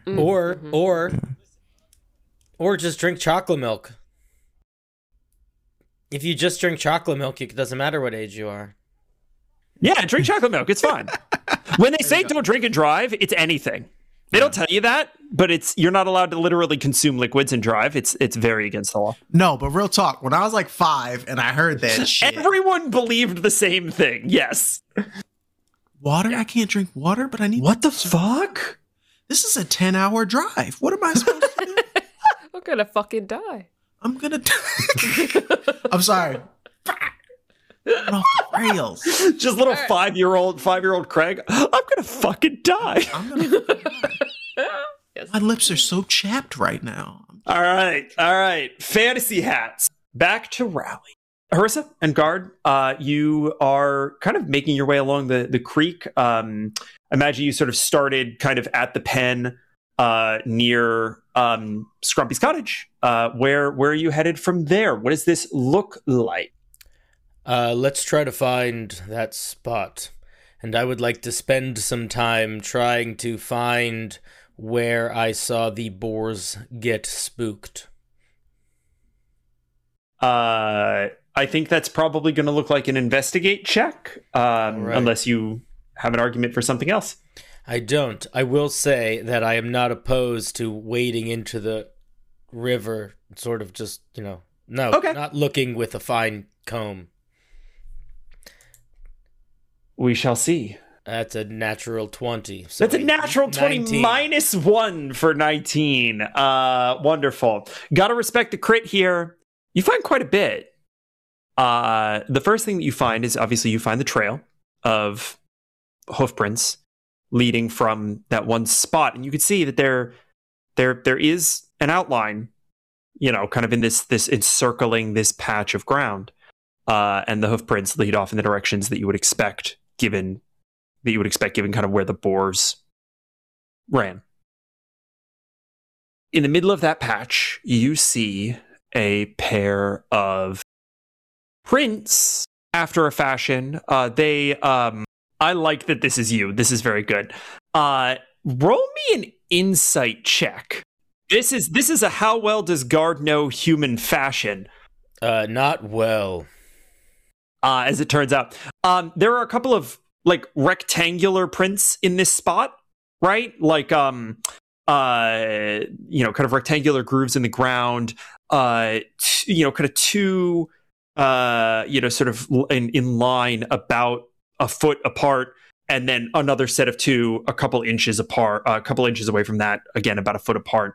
And so, sort of 4 rectangles pressed into the ground in this clearing, in this little circle here. And then you see a set of hoofprints lead off in a direction that you didn't see anything run. And that direction kind of doubles over the creek a couple of times. You wade into the water, and the prints disappear in the water. So that's what you get for prints. You also see, as you get down the creek a little bit, that there are stones kind of lining the edges of the creek that all seem to be white for some reason. They seem to have been painted white. And after I show the prints and strange little box imprints in the earth to Harissa, I will approach the river and I will poke at one of these painted rocks with the butt of my axe. And if they do not do anything particularly nefarious upon my poking, I shall pick one up. Okay. You poke it, nothing happens. You pick one up. It's a rock that someone or something has painted with this, kind of white chalky substance. It's dry and almost powdery, but it seems to have dripped down as if someone had applied it with a brush or as a glaze. Harissa, there are footprints that lead off in a direction that I did not see an animal going in. Hoofprints.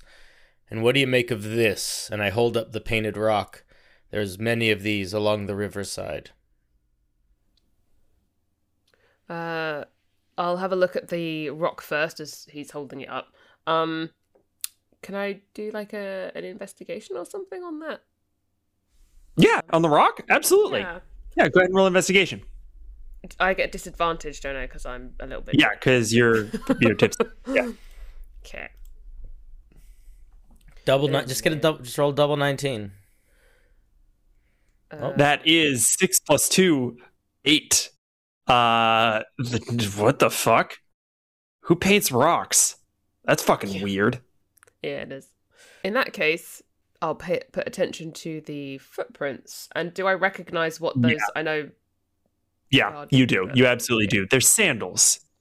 Oh. They're elevated sandals. Kind of in our world, very much those Japanese wooden sort of farmer sandals. Do I know anyone who wears them in the village? Not in town, no. I'll just tell you this one thing. If you just stop moving, guard, I will tell you. It is hard to stop moving. I will try. You and your twin, I think, need to go and I think we should do walks around the perimeter, see if there are any more of these.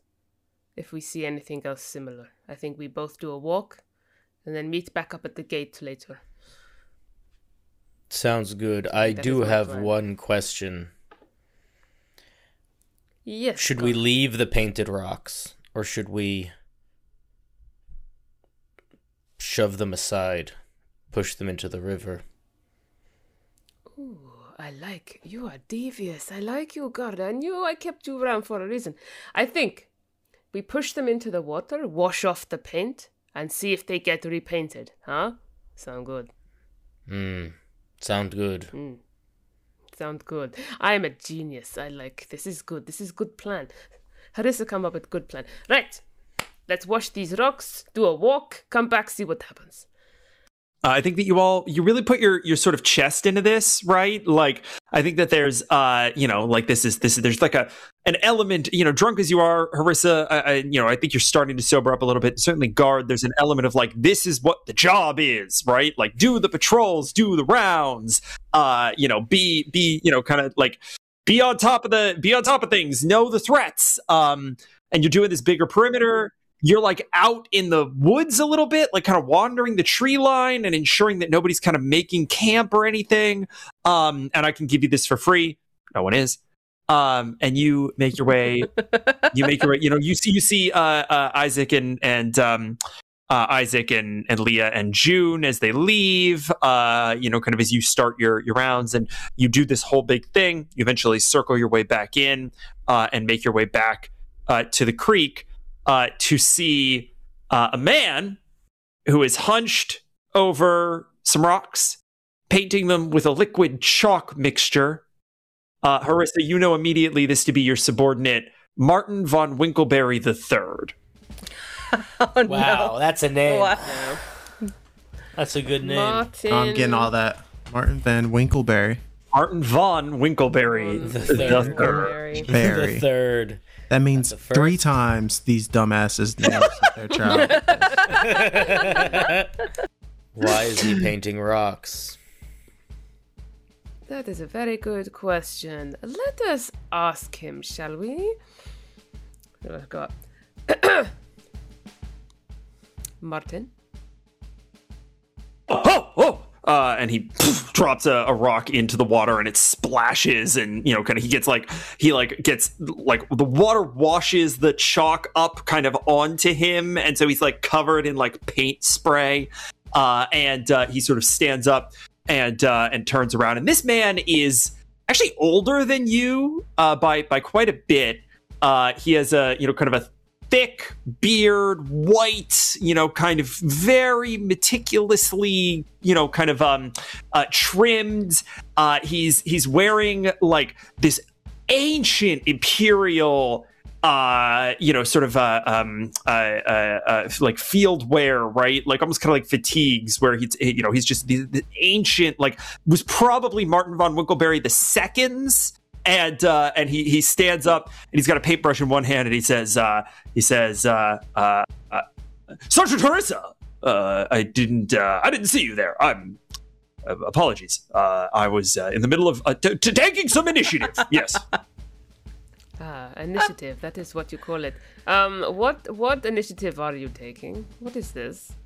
Well, it's a security risk that this water simply runs through this community all willy-nilly. And so, I've taken it upon myself, because, well, frankly, no one else seems to take any damned initiative around here, to paint the rocks and use them as a border, you see, as a border along this creek, so that one might see it in the day or moonlight hours and be able to avoid falling into the creek and drowning.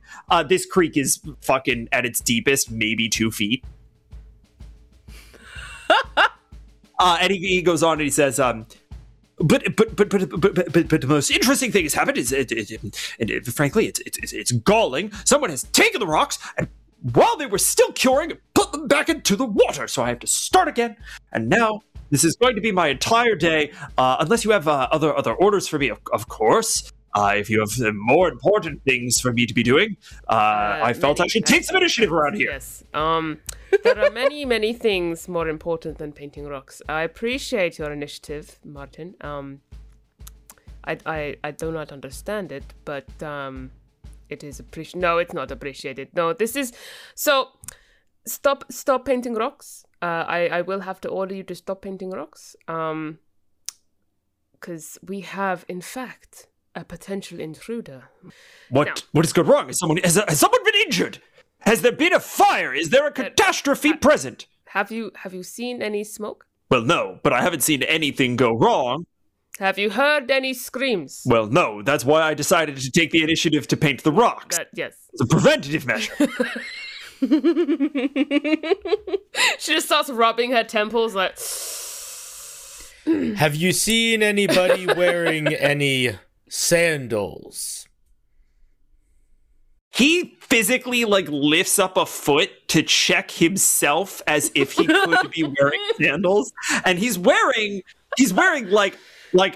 plated leather boots, clearly not sandals, but he checks. Then he puts his foot back down and he says, I don't believe so. Are sandals now forbidden in this community? You could just see a vein pulsing on Harissa's forehead, in fact, yes, sandals are now forbidden, but that is another.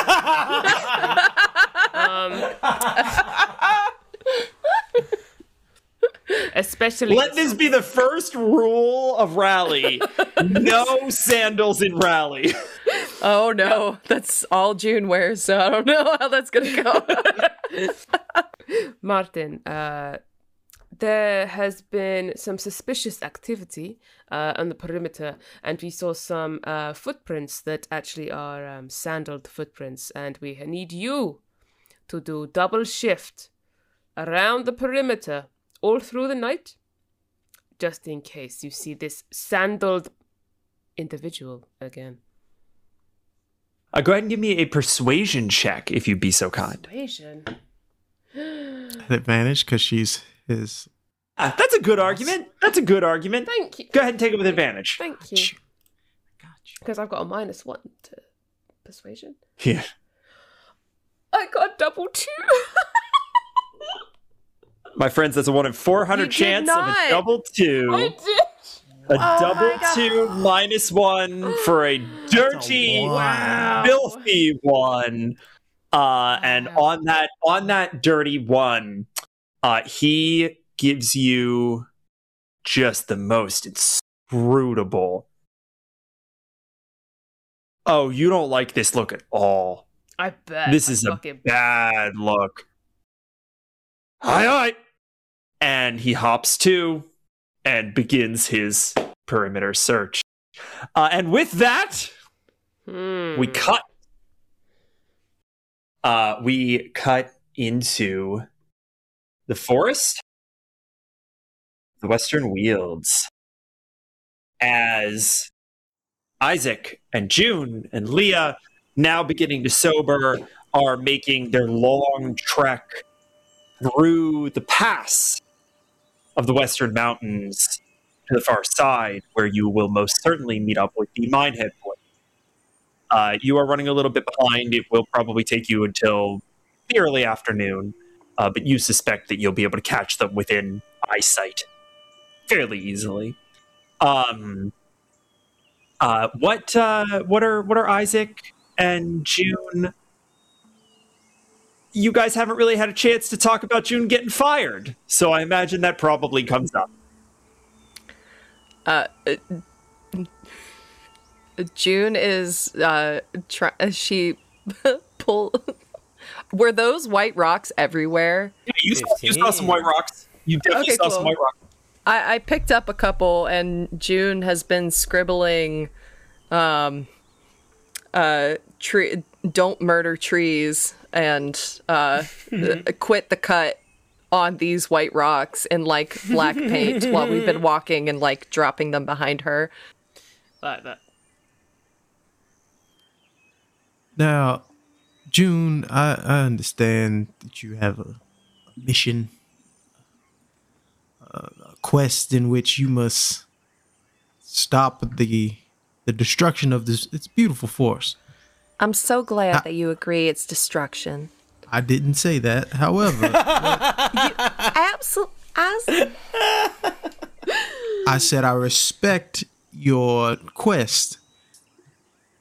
There's more to it than just stopping everything. We can't do that. Because are you going to find a way to be able to make sure your friend Harissa has a job? Guard? You wouldn't let guard down now, would you? Of course not.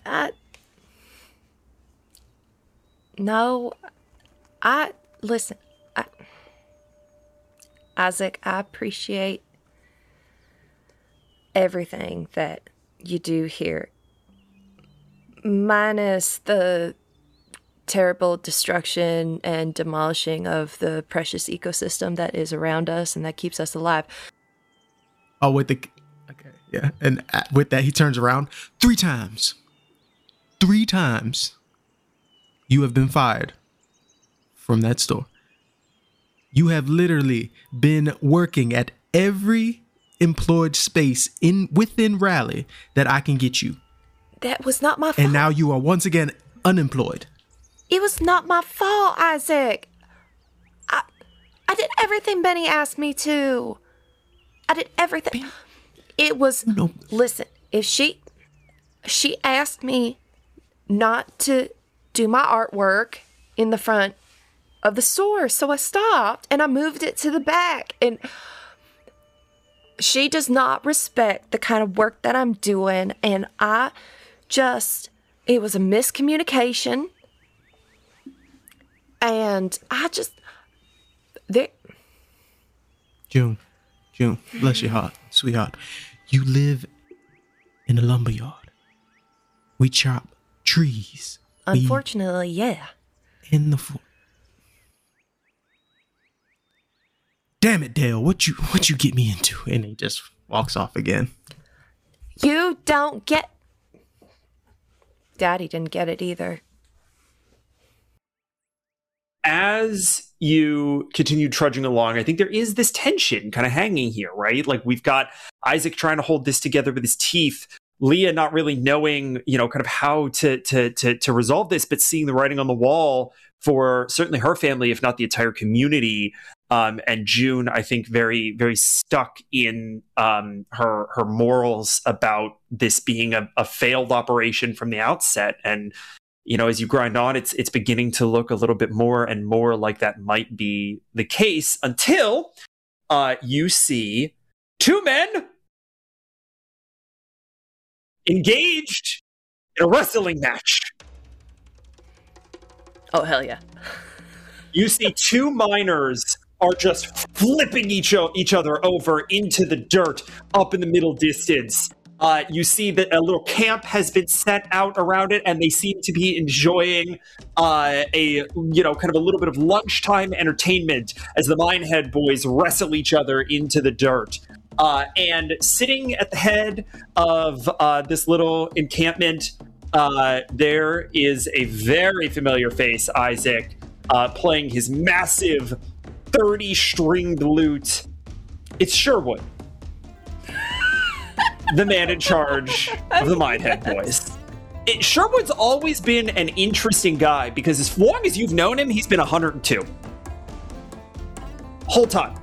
He's got mustaches for days, white, just down to his, like, almost to his nipples, really, is kind of the situation with his mustaches.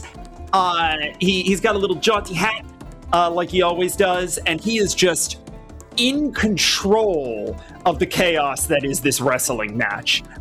This is for his entertainment, and things are going well for Sherwood, you think? I'd like to put 1 gold on Sherwood. Actually, we're gonna rearrange this. Leah, you're in charge of this one. Me?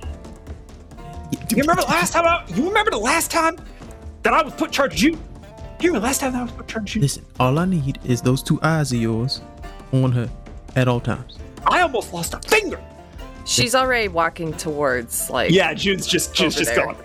Now, pay attention, all right? This entire time, as we're focusing on Juniper, that's what I need you to do. So those eyes need to be on June the entire time. We can't, we can't lose it. We need this mind stone. So we need to. Get Okay, now, how's your job going? Have you been paying attention? Where is she? Ah, shit! And Julia takes off running. June, Sherwood is not fighting. Sherwood is playing music and watching the fight. I still got 10. I still got 1 gold on Sherwood. So you make your way to Sherwood. Ah, Isaac, my friend. It is good to see you. How are you? Sure would. You know, we get another day. Every time we wake up, we get one more It's day. another day. It is true. Listen, my friend, you always know what is the most important in this life, and you always know how to have a good time. See, that's what I like about you. That and those bellows you've got. Here we go about the bellows again. Oh, Sherwood, you get. Do you dream about those bellows? Do you dream about them? I dream of many things. I dream of fine wine. I dream of succulent pigs. I dream of large women and those bellows occasionally. I will tell you that I fully intend, my friend, to outlive you by a century and a half. And in that time, things go missing. And, when people, they don't necessarily have a family or children, they can't give away their bellows. So, other people might come in and find a way to take them. And more unscrutable people than me, certainly. Yeah, absolutely. This is all hypotheticals and whatnot. But I tell you what. If I do, when I die before you, I need you to understand that Leah's still gonna be here, and you're gonna hope that you try and steal it when I'm here. Because if Leah catches you, there's a whole nother. I can't save you then. You know what I mean? When she hears Isaac talk about when he dies, she just like visually kind of sinks just a little bit, and kind of moves just a little bit closer to Isaac.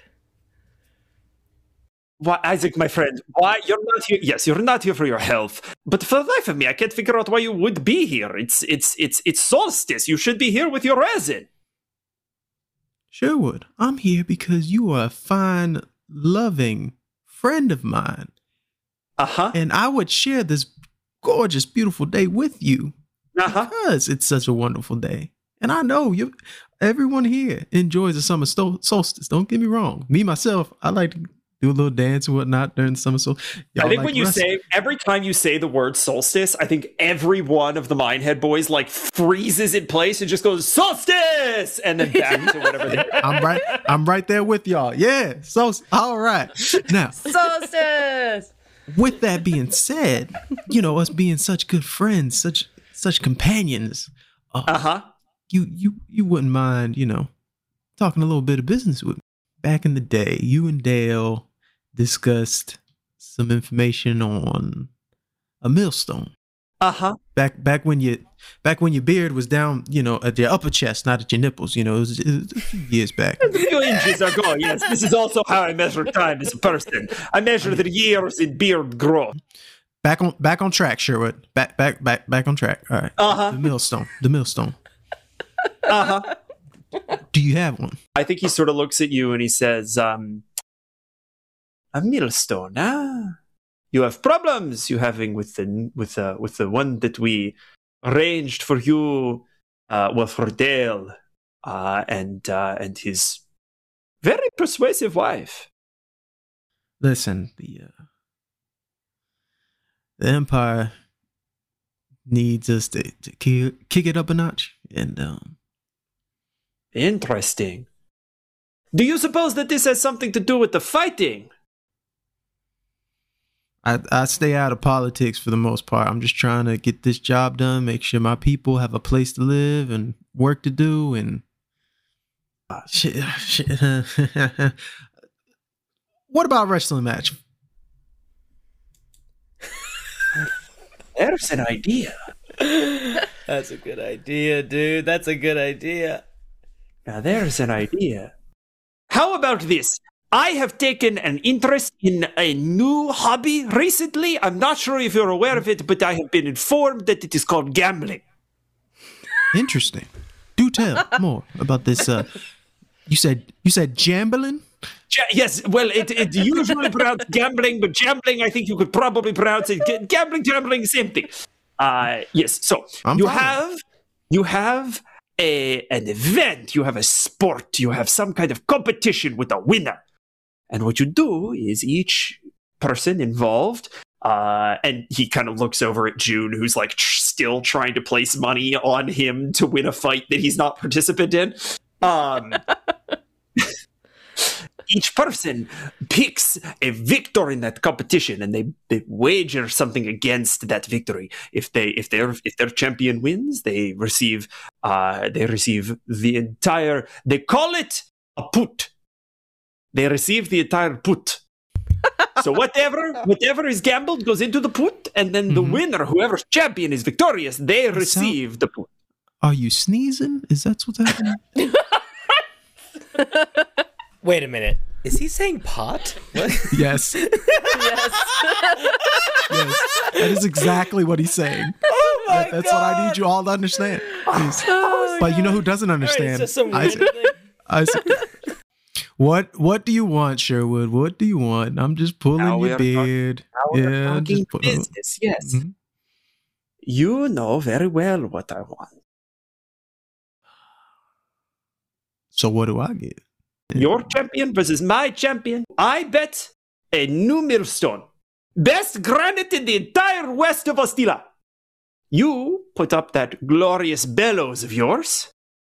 What do you say? You know I can't give up a deal like that, Sherwood. So my champion versus yours? This is the bet. Then you got a deal. And we'll shake on it. He slaps your hand and gives you just like a super firm Yeah, we shake. do the forearm jump. Exactly. Yeah. And then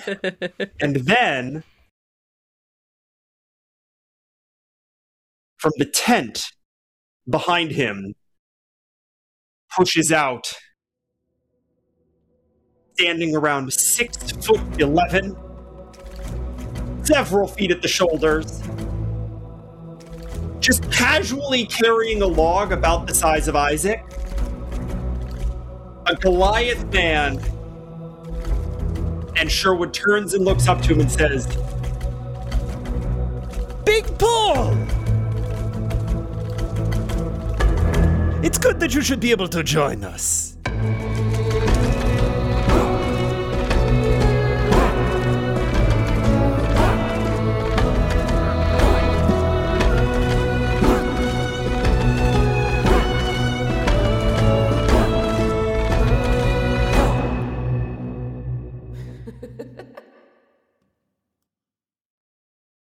Oh, you thought it was over. No. See, it's not over until I have had the chance to thank you and all of the people who made this happen. Obviously, a huge thanks to our players, Sam Oliver, Craig Pate, Cinderblock Sally, and Emily Graymore. You can see what we're all up to over at unbalancedencounters.com. I also wanted to thank Sayer Roberts, who composed our brilliant theme song. You can find links to his work over at unbalancedencounters.com as well. And lastly, I wanted to thank you. Listen, we know that this episode was a little rough around the edges, and you probably have a podcast backlog a mile long, so we really appreciate you giving this a chance. If you like what you heard, it is actually legally required that you go to Spotify or Apple Podcasts to leave us a good review. Good reviews are the lifeblood of a new podcast, and if you don't, leave us a good review, you're actually committing a felony. And lastly, we'd love to thank you for not breaking the law personally over in our Discord, where we regularly hang out with listeners and collaborators. You can find that over at discord.unbalancederncounters.com. Oh, I almost forgot. On Friday, May 20th at 6 p.m. Eastern, we're going to be having a launch stream party thing in Discord. We're going to be hanging out with the five of us and everybody else who has been around since sort of the beginning, just talking about the show, enjoying each other's company. Cinder will probably play the ukulele. It'll be a good time. So, discord.unbalancederncounters.com. All right, now that you have done your public service for the day, I will let you leave in peace. But I swear to God, if you enjoyed this episode and you don't leave a good review, I will find you. Okay, bye.